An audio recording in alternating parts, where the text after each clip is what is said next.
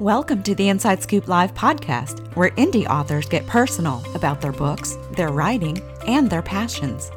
I'm your host, Sherry Hoyt.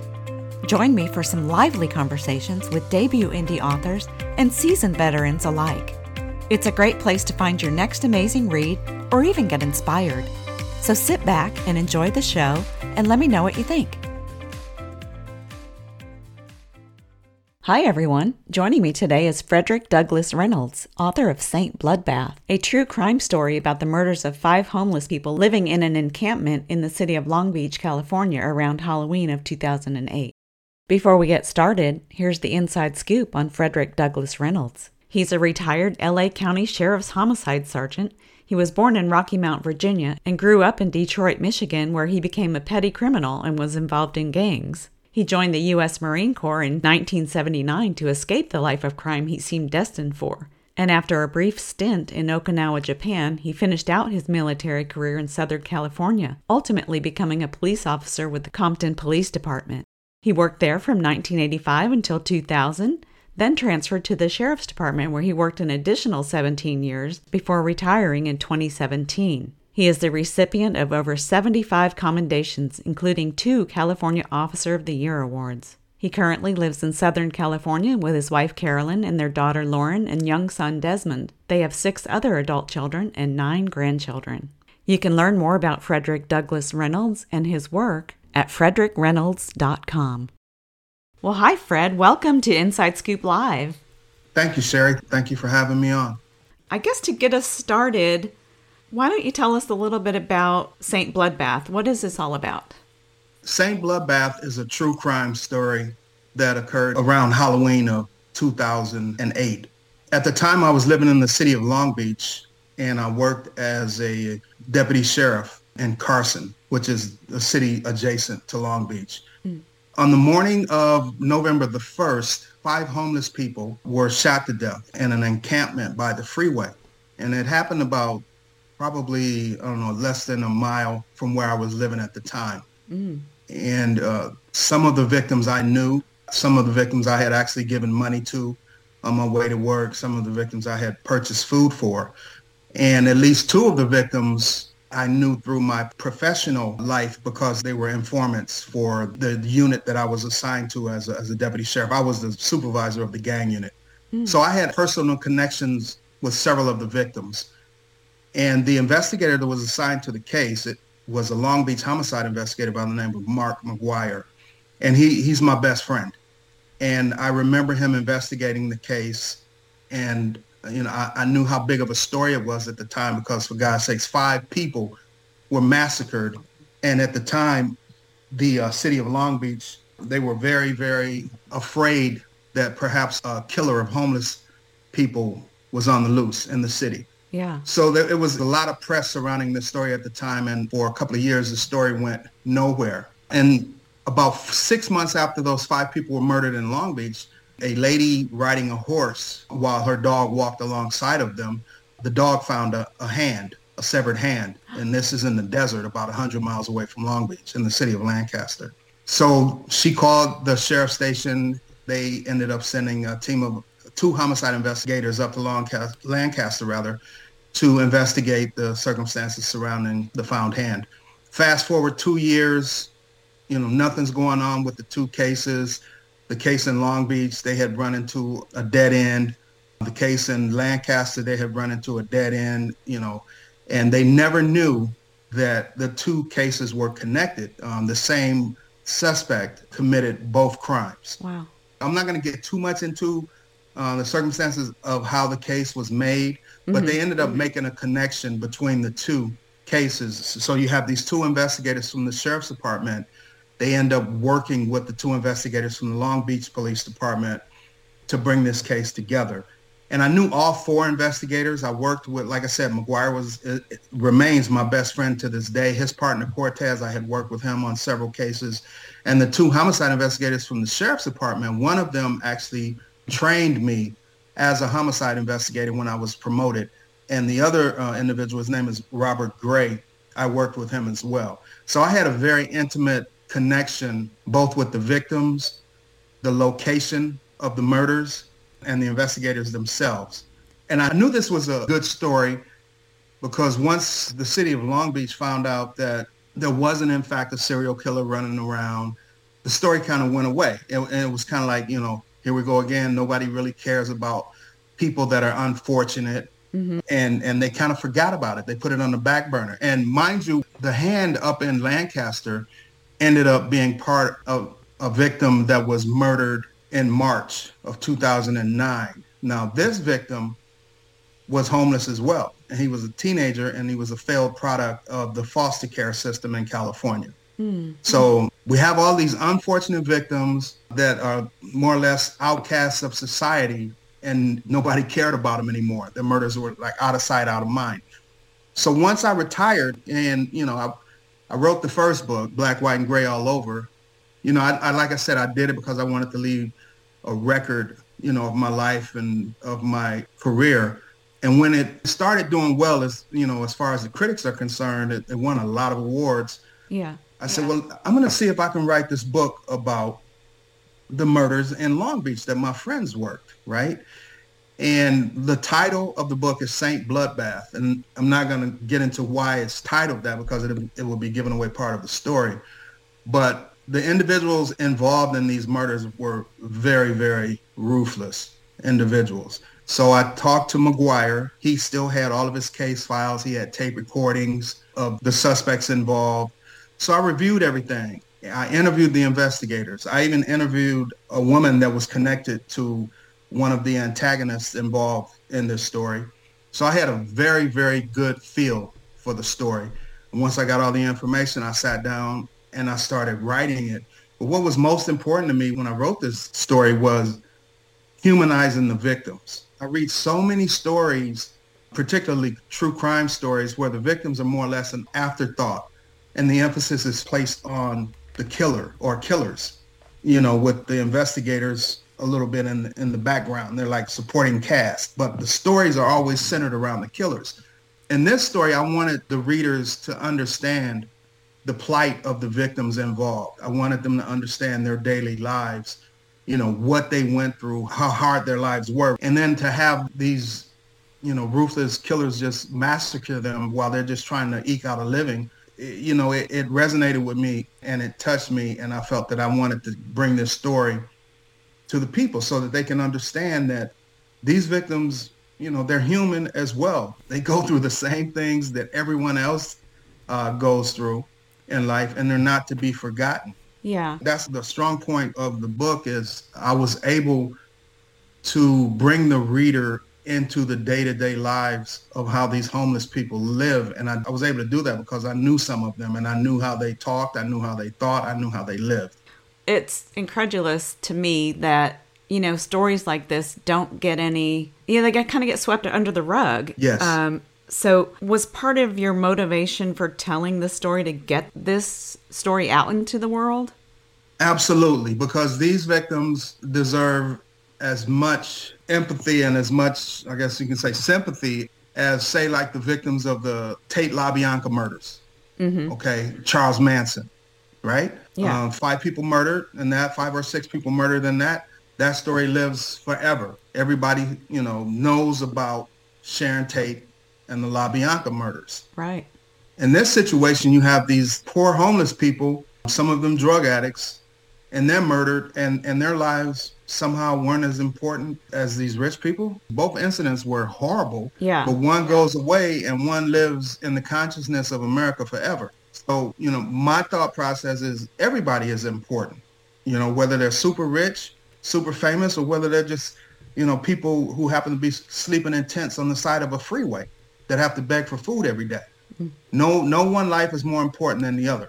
No one says that they lived perfect lives, but I think that I was able to portray them in a kind and sensitive way so that someone who read about them would say, oh, these people, they were just like us. They just were unfortunate and they had to do what they had to do to survive. Doesn't give anyone the right to take their lives in the middle of the night as they sleep in tents. Yeah. You mentioned giving voice to the victims in your narrative. How difficult was that? What was your biggest challenge with that aspect of the story? Making sure that I didn't portray them in a negative light. I mean, reality is reality. So if you have a woman that has to sell her body to survive, I'm not gonna, portray her as someone that went to church every Sunday morning, Mm-hmm. right? But I also have to portray her as a human being that has faults, right? So I wanted to make sure that I portrayed them as they lived, but I also wanted people to understand why they lived like they did, if that makes sense. Yeah. Sometimes we're a victim of circumstances that are out of our control, but we still have to do what we have to do to survive. And as I started writing this book and as I started doing my research, I began to understand the unhoused people that live among us. I began to understand why some of them are in the situations that they're in. And not all of them are in those situations because they want to be. Some of them are in that, well, I should say most of them are in those situations because of poor life choices, and ultimately they end up living the way that they did. But, I still had empathy for them. Like I said, I knew Yeah. some of them and I wanted to portray them in, I guess you could say, as humanely as possible and authentically as possible. If they smoked methamphetamine, I can't sugarcoat it and say that they didn't. If they sold themselves so that they could survive, I couldn't say that they didn't. But just because they did those things, I didn't have to portray them as being bad people, if that makes sense. Right. Yeah. Sometimes good people have to do bad things for reasons that others among us might not understand, but reasons that make perfect sense to them so that they can survive. Well, absolutely. And that goes back to that old saying, walk a mile in my shoes, because you don't Exactly. know people's circumstances. And Correct. and I mean, no one sets out to be homeless, I don't feel like, Right. Right. but things happen, and it could happen to, anyone. I don't know. I just keep going back to that saying, don't judge me unless you've walked a mile in my shoes. Exactly. Like I keep saying, they were human. They had conversations like we did. They had feelings like we did. They had viewpoints of world matters like we did. It's just that their viewpoints were narrow because their day to day was about survival and Mm-hmm. not about excess. It was about survival. It's kind of ironic, that their day to day was survival, but somebody from outside of their world came in and ended their quest for survival. Yeah. Just an evil person. Yeah. You said you knew most of the victims from your years in working in law enforcement. What was it like when you first heard the news about what happened? What was your reaction? It's interesting. Like I said, I lived about a half a mile from where the murders happened. And yeah, I heard the shots. Oh, I wow. didn't know, the end result was going to be this. But I remember waking up to the news and, it was breaking news, of course, when 5 people shot in the homeless encampment. And I looked and I said, oh, wow, that's not far from me. That's down, there's a restaurant, Fantastic Burgers. It still stands today in Santa Fe and Wardlow, where I used to, go and get coffee and get food for my family a lot of times. And some of the victims used to hang out there begging for food. And there was a freeway a block away from the restaurant. Actually, the encampment was on the side of the freeway. So they would go to the on-ramp of the freeway where they would panhandle, Mm-hmm. and sometimes I would give them money and, talk to them a couple of seconds before I went to work.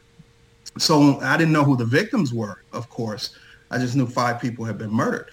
And then when I got to work and the names of the victims were broadcast, once they found out who they were, I'm like, oh, God, I know this guy. He worked for us, right? He worked for us in an undercover capacity.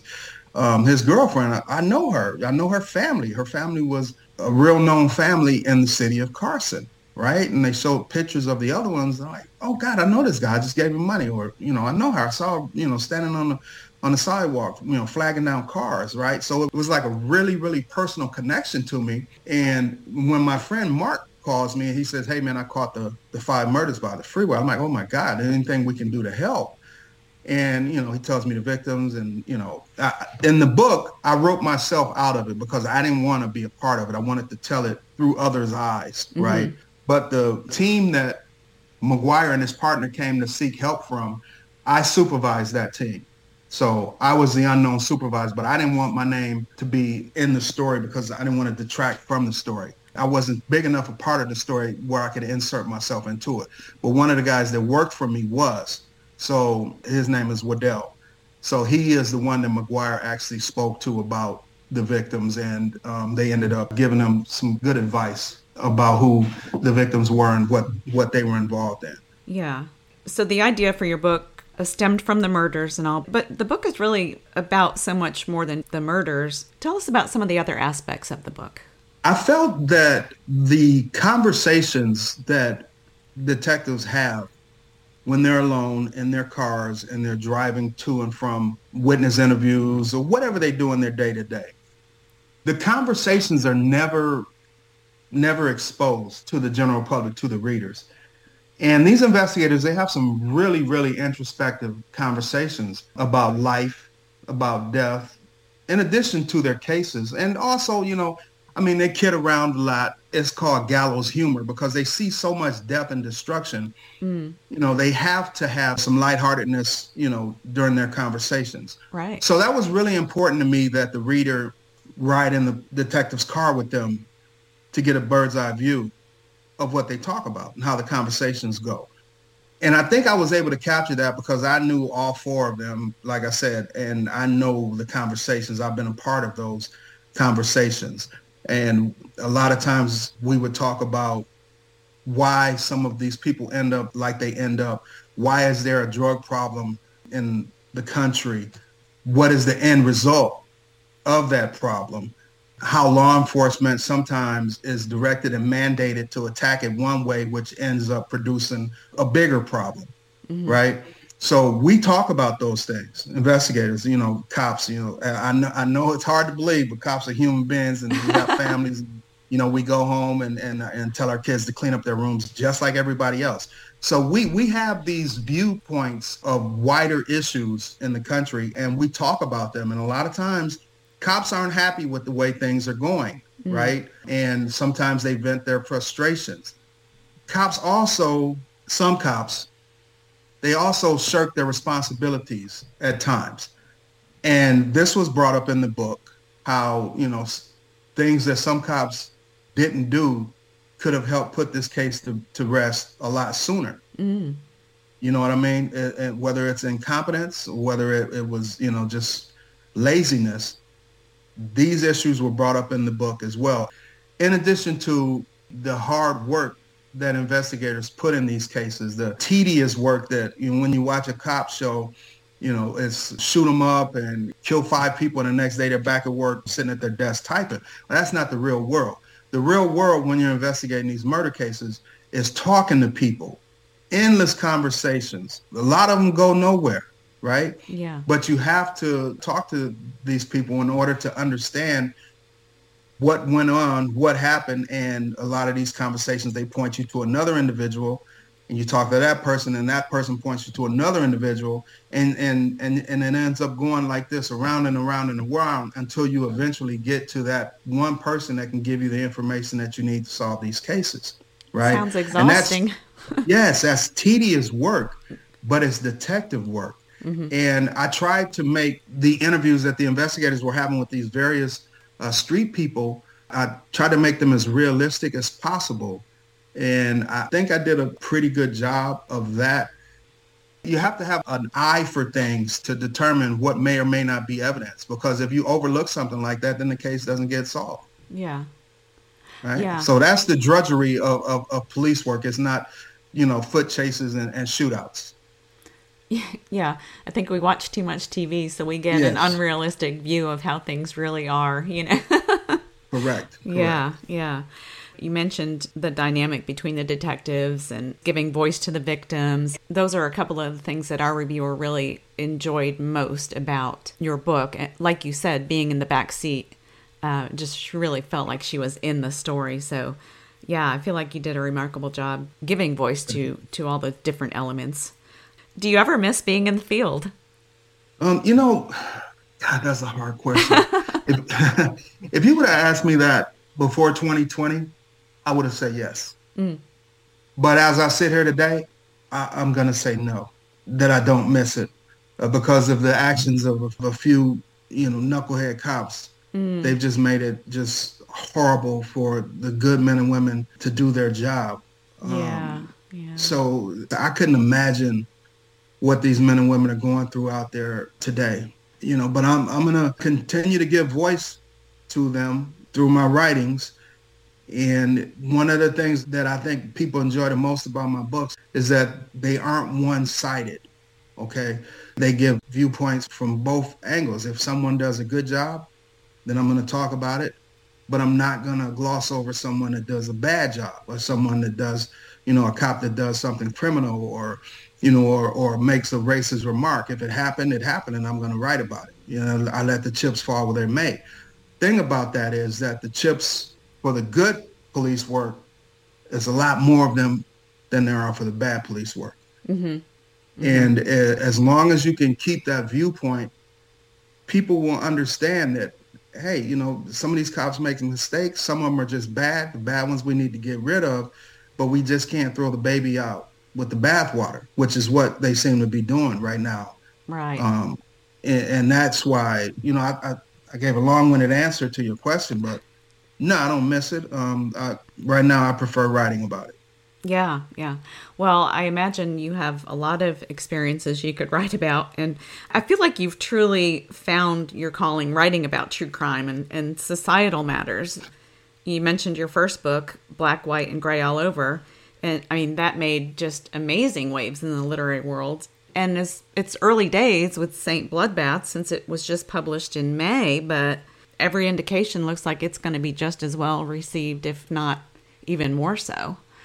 What drives your passion for exploring these types of narratives? Is it kind of a just write what you know type thing, or is it deeper than that?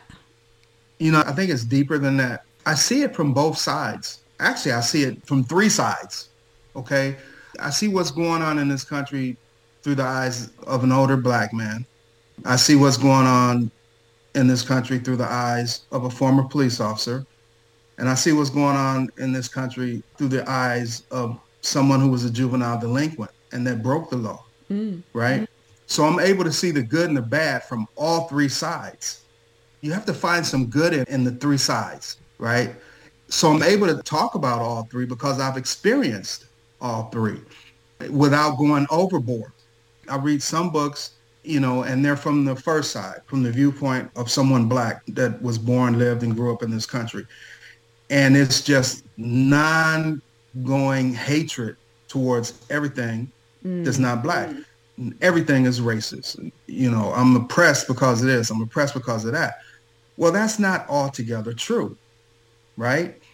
Of course, there's been racism in this country. Of course, there still is racism in this country. But it isn't to the point where, people of color are suffocating, as some would have you believe. And then I go to the viewpoint of being a police officer, right? Of course, there's some crooked cops. Of course, there's some incompetent cops. But there's cops that'll lay their lives down for you. I've seen cops run into burning buildings to save not just babies, but pets. And I've seen cops that will run into gunfire to save someone, right? So there's that viewpoint. And then there's the viewpoint of someone on the other side of the law. And I understand that sometimes people just relish in breaking laws. There are some people that are so evil they live to kill, rape, and maim, okay? And they'll never be rehabilitated. There's some people that end up breaking the law, like myself, because I was crying out for attention. Right. I wanted people to look at me. I needed a home life. I found a home life in the streets. That's why I believe I was so successful when I was a police officer working with the gang unit, because I was able to recognize these kids that were, claiming to be gang members and claiming to be big and bad. And I'll pull them aside and say, I know what's going on with you. This is not the way. Rather than just automatically just handcuffing them, okay, you did this, you go to jail forever. No, I know what's going on with you. This is not the way. But then there were others when there was no other way for them. Yeah. And those people, we have to remove them, from society because they just want to hurt people. So I'm able to speak knowledgeably on all three angles of the ailments of our current day society. Yeah. And also I think now you have the wisdom of hindsight too.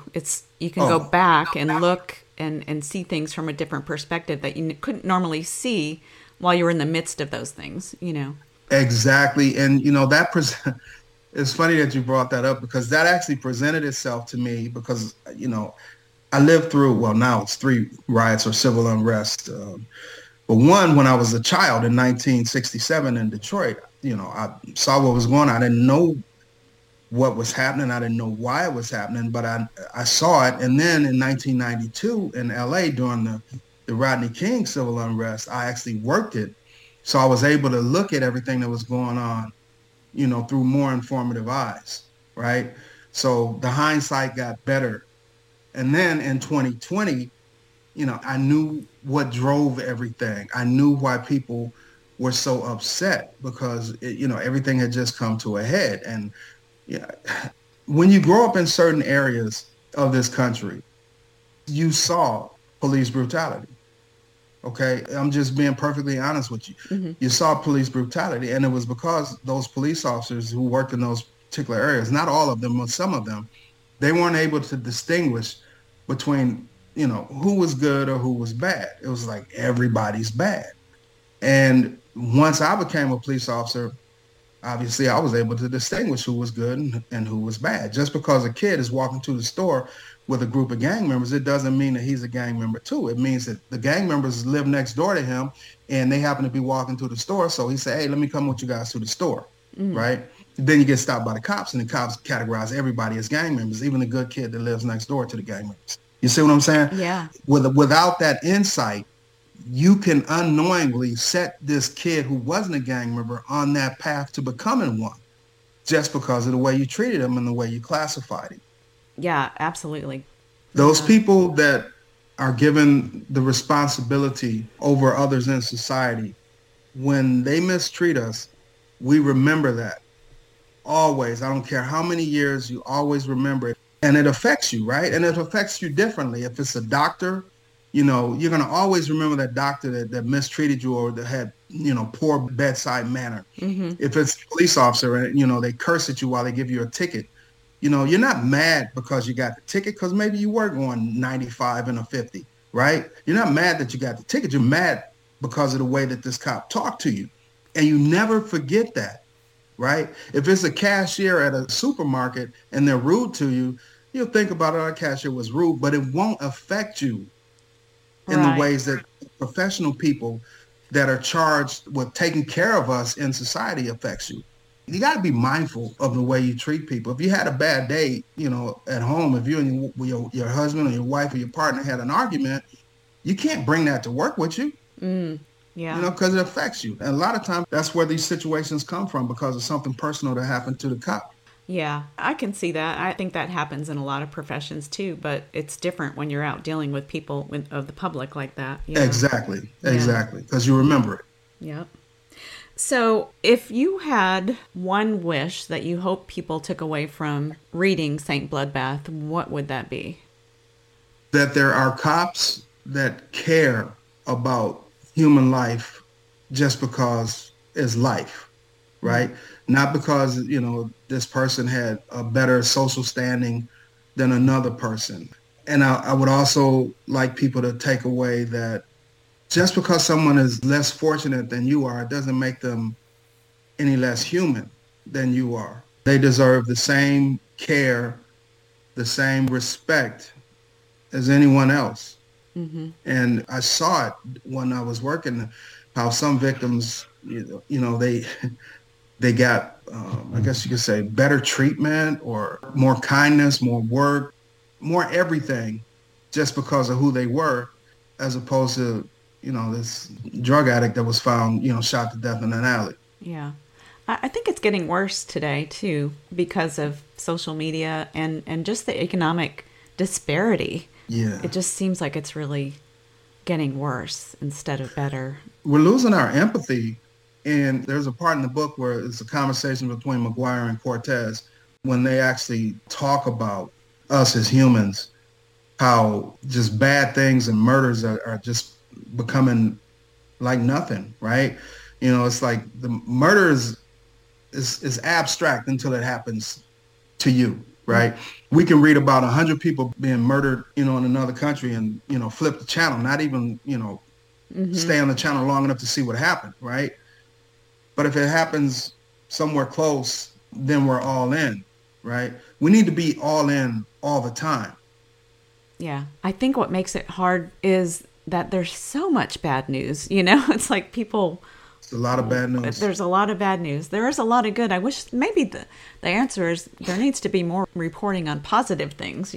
There does need to be more positive things, Sherry. That's a good point, because when I wake up and I turn on the news and it's just all this bad news, it just kind of puts a dim specter on my entire day. It's like, God, can I ever wake up to like good news? Yeah. You know? I mean, it's important to hear all the news, but I think we need a little more emphasis on the positives too. Exactly. Give me some good news every now and then. Yeah. Right? There's good stuff happening, but like they said, Yeah. Yeah. if it's not bad news, it's not news, I guess. I don't know. So I mentioned earlier, Saint Bloodbath was just released in May, so I imagine you're doing a lot of marketing right now, but you also talked about continuing to write. So do you have some projects lined up for the future? I do. I have a book that I'm working on. It's actually about Mark McGuire. I'm co-authoring it with him. Oh. It's about his life. He's got an interesting life. Before he became a cop, he was a drummer for Barry White. Wow. And his Love Unlimited Orchestra. So, it's interesting how his life played out. And then I'm writing a story. It's a work in progress, obviously, but I don't even have a title for it. But it's kind of like a mixture of detective work with a horror story element into it. So Fiction? Yeah, kind of venturing outside of my comfort zone. Okay. A little bit. Well, good. Lots of good things to come then. Keep myself busy for sure. Well, Fred, thank you so much for joining me today. It's been wonderful to finally get to talk with you and learn more about you and your work. Sherry, thank you very much. Thank you for joining me today for my interview with Frederick Douglass Reynolds, author of Saint Bloodbath. You can learn more about Frederick and his work at frederickreynolds.com. And be sure to check out our other interviews at InsideScoopLive.com.